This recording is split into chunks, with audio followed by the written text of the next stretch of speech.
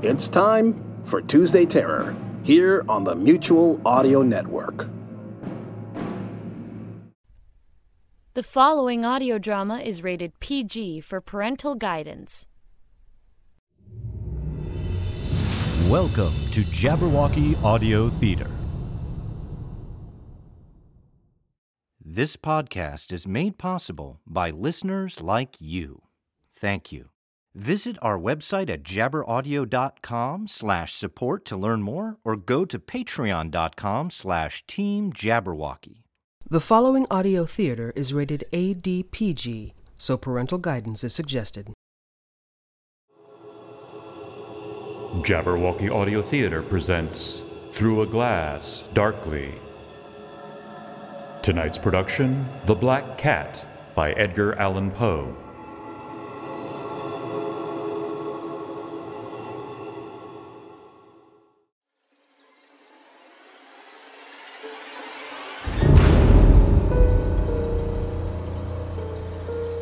For the narrative which I am about to tell, I neither expect nor solicit belief. Mad indeed would I be to expect it in a case where my very senses reject their own evidence. Yet, mad am I not, and very surely do I not dream. But tomorrow I die, and today I would unburden my soul. My immediate purpose is to place before you, plainly, succinctly, and without comment, a series of mere household events. I will not attempt to expound them. Hereafter, perhaps some intellect more calm, more logical, and far less excitable than my own will perceive in the circumstances I detail nothing more than an ordinary succession of very natural causes and effects. From my infancy, I was noted for the docility of my disposition. My tenderness of heart was even so conspicuous as to make me the jest of my companions. I was especially fond of animals, and was indulged by my parents with a great variety of pets.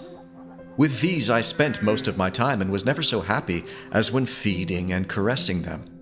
This peculiarity of my character grew with me, and in my manhood I derived from it one of my principal sources of pleasure. To those who have cherished an affection for a faithful dog, I need hardly trouble explaining the nature or the intensity of the gratification thus derived. There is something in a dog's unselfish and self-sacrificing love which goes directly to the heart of man. I married early, and happily found my wife's disposition not uncongenial with my own. Observing my partiality for domestic pets, she lost no opportunity in procuring those of the most agreeable kind. We had birds, goldfish, a fine dog, rabbits, a small monkey with reddish fur, and a cat. This latter was a remarkably large and beautiful animal, entirely, astonishingly black. In speaking of his intelligence, my wife, who at heart was not a little tinctured with superstition, made frequent allusion to the ancient popular notion which regarded all black cats as witches in disguise. Not that she was ever serious upon this point. Pluto, this was the cat's name, was my favorite pet and playmate. I alone fed him, and he attended me wherever I went about the house. It was even with difficulty that I could prevent him from following me through the streets. Our friendship lasted in this manner for several years, during which my general character, through the instrumentality of the fiend Intemperance, had, I blush to confess it, experienced a radical alteration for the worse. I grew day by day more moody, more irritable, more regardless of the feelings of others. I used intemperate language with my wife. At length, I even offered her personal violence. My pets, of course, were made to feel the change in my disposition. I not only neglected, but ill-used them. For Pluto, however, I still retained sufficient regard to restrain me from maltreating him, as I made no scruple of maltreating the rabbits, the monkey, or even the dog, when by accident or through affection they came in my way. But my disease grew upon me, for what disease is alcohol, and at length, even Pluto began to experience the effects of my ill temper. One night, returning home much intoxicated from one of my haunts about town, I fancied that the cat avoided my presence. I seized him, and in his fright at my violence, he inflicted a slight wound upon my hand with his teeth. The fury of a demon instantly possessed me. I knew myself no longer. A fiendish malevolence thrilled every fiber of my frame. I took from my pocket a penknife, opened it, and grasping the poor beast by the throat, deliberately cut one of its eyes from the socket. I shudder even as I tell of this damnable atrocity. When reason returned with the morning, I experienced a sentimental half of horror, half of remorse for the crime for which I was guilty. But it was at best a feeble and equivocal feeling. I again plunged into excess and soon drowned in wine all memory of the deed. In the meantime, the cat slowly recovered. The socket of the lost eye presented a frightful appearance, it is true, but he no longer appeared to suffer any pain. He went about the house as usual, but, as might be expected, fled in extreme terror at my approach. I had so much of my old heart left as to be at first grieved by the dislike of a creature which had once so loved me, but this feeling soon gave place to irritation. And then came, as if to my final and irrevocable overthrow, a spirit of perverseness. It was an unfathomable longing to offer violence, to do wrong for the wrong's sake only, that urged me to continue and finally to consummate the injury I had inflicted upon the unoffending cat. One morning, in cold blood, I slipped a noose about Pluto's neck and hung it to the limb of a tree. Hung it with tears streaming from my eyes and with the bitterest remorse at my heart. Hung it because I knew that it had loved me, and because I felt it had given me no reason of offense. Hung it because I knew that in so doing I was committing a sin, a deadly sin, that would so jeopardize my immortal soul as to place it, if such a thing were possible, even beyond the reach of the infinite mercy of the most merciful and most terrible God. On the night of the day on which this cruel deed was done, I was aroused from sleep by the cry of fire. The curtains of my bed were in flames. The whole house was blazing. It was with great difficulty that my wife, a servant, and myself made our escape from the conflagration. The destruction was complete. My entire worldly wealth was swallowed up, and I resigned myself thenceforth to despair. I am above the weakness of seeking to establish a sequence of cause and effect between the disaster and the atrocity, but I am detailing a chain of facts and wish not to leave even a possible link imperfect. On the day succeeding the fire, I visited the ruins. The walls, with one exception, had fallen in. This exception was found in a compartment wall not very thick, which stood about the middle of the house, and against which had rested the head of my bed. The plastering had here in great measure resisted the action of the fire, a fact which I attributed to its having been recently spread. About this wall a dense crowd were collected, and many persons seemed to be examining a particular portion of it with eager attention. The words "strange" and "singular" and other similar expressions excited my curiosity. I approached and saw, as if graven in bas-relief upon the white surface, the figure of a gigantic cat. The impression was given with an accuracy truly marvelous. There was a rope about the animal's neck. My wonder and my terror were extreme. But at length reflection came to my aid. The cat, I remembered, had been hung in a garden adjacent to the house. Upon the alarm of fire, this garden had been immediately filled by the crowd. The animal must have been cut from the tree and thrown through an open window into my chamber. the falling of other walls had compressed the victim of my cruelty into the substance of the freshly spread plaster, the lime of which, with the flames and the ammonia from the carcass, had then accomplished the portraiture as I saw it. Although I thus readily accounted to my reason, if not altogether to my conscience, for the startling fact just detailed, it did not the less fail to make a deep impression upon me. For months I could not rid myself of the phantasm of the cat, and during this period I went so far as to regret the loss of the animal, and to look about me among the vile haunts which I now habitually frequented for another pet of the same species and of somewhat similar appearance with which to supply its place. One night, as I sat, half stupefied, in a den of more than infamy, my attention was suddenly drawn to some black object, reposing upon one of the immense hogsheads of gin or of rum, which constituted the chief furniture of the room. What now caused me surprise was the fact that I had not sooner perceived the object thereupon. It was a black cat, a very large one, fully as large as Pluto, and closely resembling him in every respect but one. Pluto had not a white hair upon any portion of his body, but this cat had a large, although indefinite, splotch of white, covering nearly the whole region of the breast. Upon my touching him, he immediately arose, purred loudly, rubbed his head against my hand, and appeared delighted with my notice.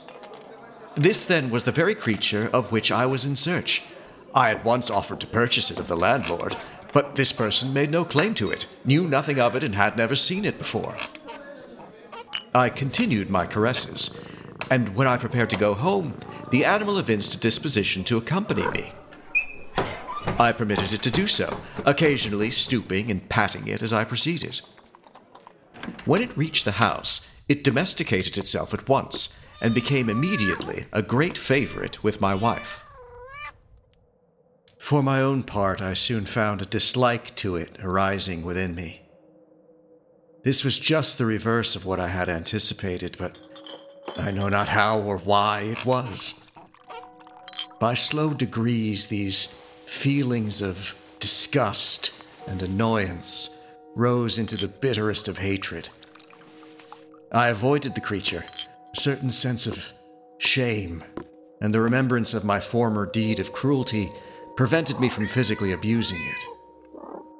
I did not for some weeks strike or otherwise violently ill-use it, but gradually, very gradually, I came to look upon it with an unutterable loathing, and to flee silently from its odious presence as from the breath of a pestilence.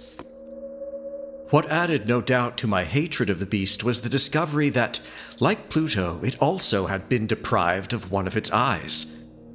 This circumstance, however, only endeared it to my wife, who, as I've already said, possessed that humanity of feeling which had once been my distinguishing trait. Meanwhile, its partiality towards me seemed to increase. Wherever I sat, it would crouch beneath my chair or spring up on my knees, covering me with its loathsome caresses. If I arose to walk, it would get between my feet and thus nearly throw me down. At such times, although I longed to destroy it with a blow, I withheld from so doing, partly by a memory of my former crime, but chiefly, let me confess it at once, by absolute dread of the beast. This dread was not exactly a dread of physical evil. I'm almost ashamed to own, yes, even in this felon's cell, of the terror with which the animal inspired me. My wife had called my attention more than once to the character of the mark of white hair of which I have spoken, and which constituted the sole visible difference between the strange beast and the one I had destroyed. Although large, the mark had been indefinite, but by slow degrees nearly imperceptible, and which for a long time my reason struggled to reject as fanciful, it had, at length, assumed a distinct outline. It was now the image of a ghastly thing, of the gallows. And now I was indeed wretched beyond the wretchedness of mere humanity. The creature left me no moment alone. I started hourly from dreams of unutterable fear to find the hot breath of the thing upon my face and its vast weight, an incarnate nightmare that I had no power to shake off, incumbent eternally upon my heart. One day, my wife accompanied me upon some household errand into the cellar of the old building which our poverty compelled us to inhabit. The cat followed me down the steep stairs and, nearly throwing me headlong, exasperated me to madness. Uplifting an axe and forgetting in my wrath the childish dread which had hitherto stayed my hand, I aimed a blow at the animal, which of course would have proved instantly fatal had it descended as I wished. But this blow was arrested by the hand of my wife. Goaded by the interference into a rage more than demoniacal, I threw my arm from her grasp and buried the axe in her brain. She fell dead upon the spot without a groan. This hideous murder accomplished, I set myself forthwith, and with entire deliberation, to the task of concealing the body. I knew that I could not remove it from the house either by day or by night without the risk of being observed by the neighbors. Many projects entered my mind. At one period, I thought of cutting the corpse into minute fragments and destroying them by fire. At another, I resolved to dig a grave for it in the floor of the cellar. Again, I deliberated about casting it in the well in the yard, about packing it in a box as if merchandise, with the usual arrangements, and so getting a porter to take it from the house. Finally, I hit upon what I considered a far better expedient solution. I determined to wall the body up in the cellar, as the monks of the Middle Ages are recorded to have walled up their victims. For a purpose such as this, the cellar was well adapted. Its walls were loosely constructed and had lately been layered throughout with a rough plaster, which the dampness of the atmosphere had prevented from hardening. Moreover, in one of the walls was a projection, caused by a false chimney or fireplace that had been filled up and made to resemble the rest of the cellar. I had no doubt that I could readily displace the bricks at this point, insert the corpse, and wall the whole up as before, and that no eye could detect anything suspicious. By means of a crowbar, I easily dislodged the bricks, and having carefully deposited the body against the inner wall, while, with little trouble, I relaid the whole structure as it originally stood. Having procured mortar and sand, and with every possible precaution, I prepared a plaster which could not be distinguished from the old, and with this I carefully went over the new brickwork. When I had finished, I felt satisfied that all was right. The wall did not present the slightest appearance of having been disturbed. The rubbish on the floor was picked up with the minutest care. I looked round triumphantly. My labor had not been in vain. My next step was to look for the beast which had been the cause of so much wretchedness, for I had resolved to put it to death.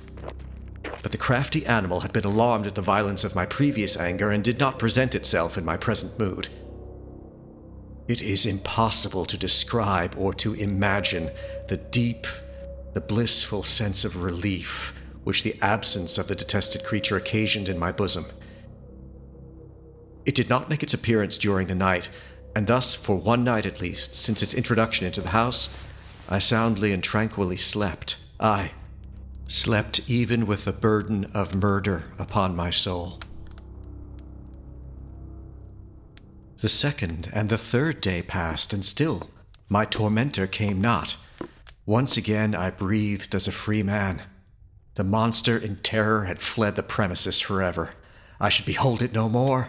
My happiness was supreme. The guilt of my dark deed disturbed me but little. Some few inquiries had been made, but these had been readily answered. Even a search had been instituted, but of course nothing was to be discovered. I looked upon my future felicity as secured. Upon the fourth day since the assassination, a party of police came, very unexpectedly, into the house, and proceeded again to make rigorous investigation of the premises. Secure, however, in the inscrutability of my place of concealment, I felt no embarrassment whatever.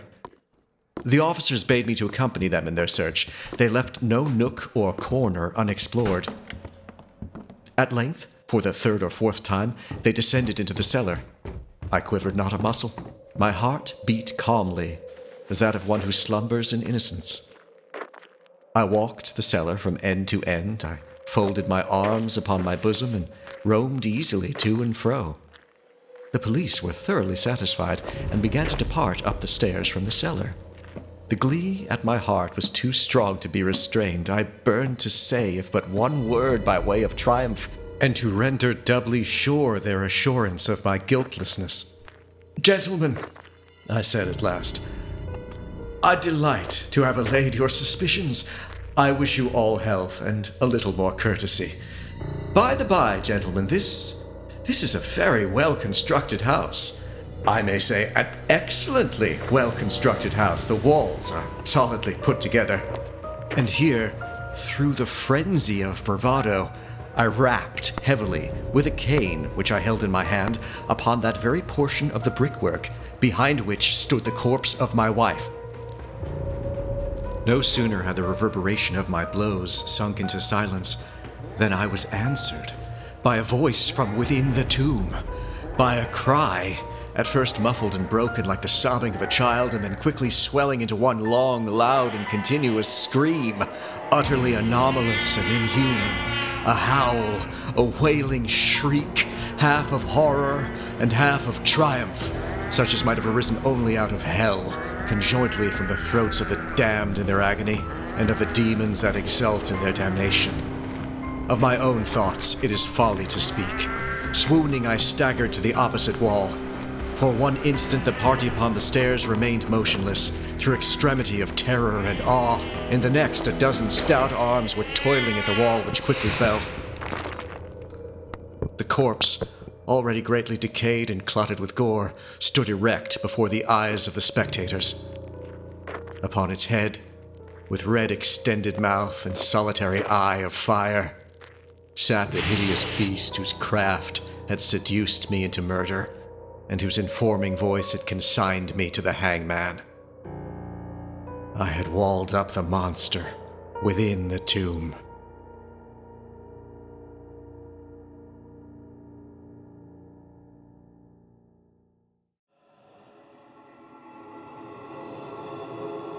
You've been listening to Through a Glass Darkly from Jabberwocky Audio Theater. Tonight's presentation, The Black Cat, first published in the Saturday Evening Post, August 19th, 1843. Written by Edgar Allan Poe and performed by Tal Aviazer. Produced by Jabberwocky Audio Theater in association with WERALP Radio Arlington. Post-production services provided by Tohu Bohu Productions, LLC. Edited, mixed, and mastered by William R. Coughlin. Tal Aviazer appears courtesy of Red Monkey Theater Group. Learn more about their work at redmonkeytheater.org. This recording is the property of Team Jabberwocky, LLC, and may not be rebroadcast, retransmitted, or redistributed without express permission from Team J. For all the latest episodes and information on Jabberwocky Audio Theater, visit jabberaudio.com. If you're enjoying Through a Glass Darkly and the other yarns we spin at Jabberwocky Audio Theater, be sure to subscribe, rate, and review us on Apple Podcasts or your podcast provider of choice. Check out our Patreon page at patreon.com/teamjabberwocky for exclusive content and to help us continue to bring you further tales of mysterious suspense and high adventure.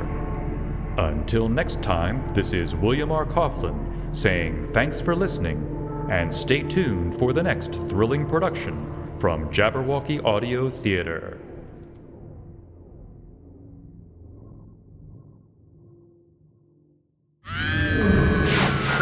Hast thou slain the Jabberwock?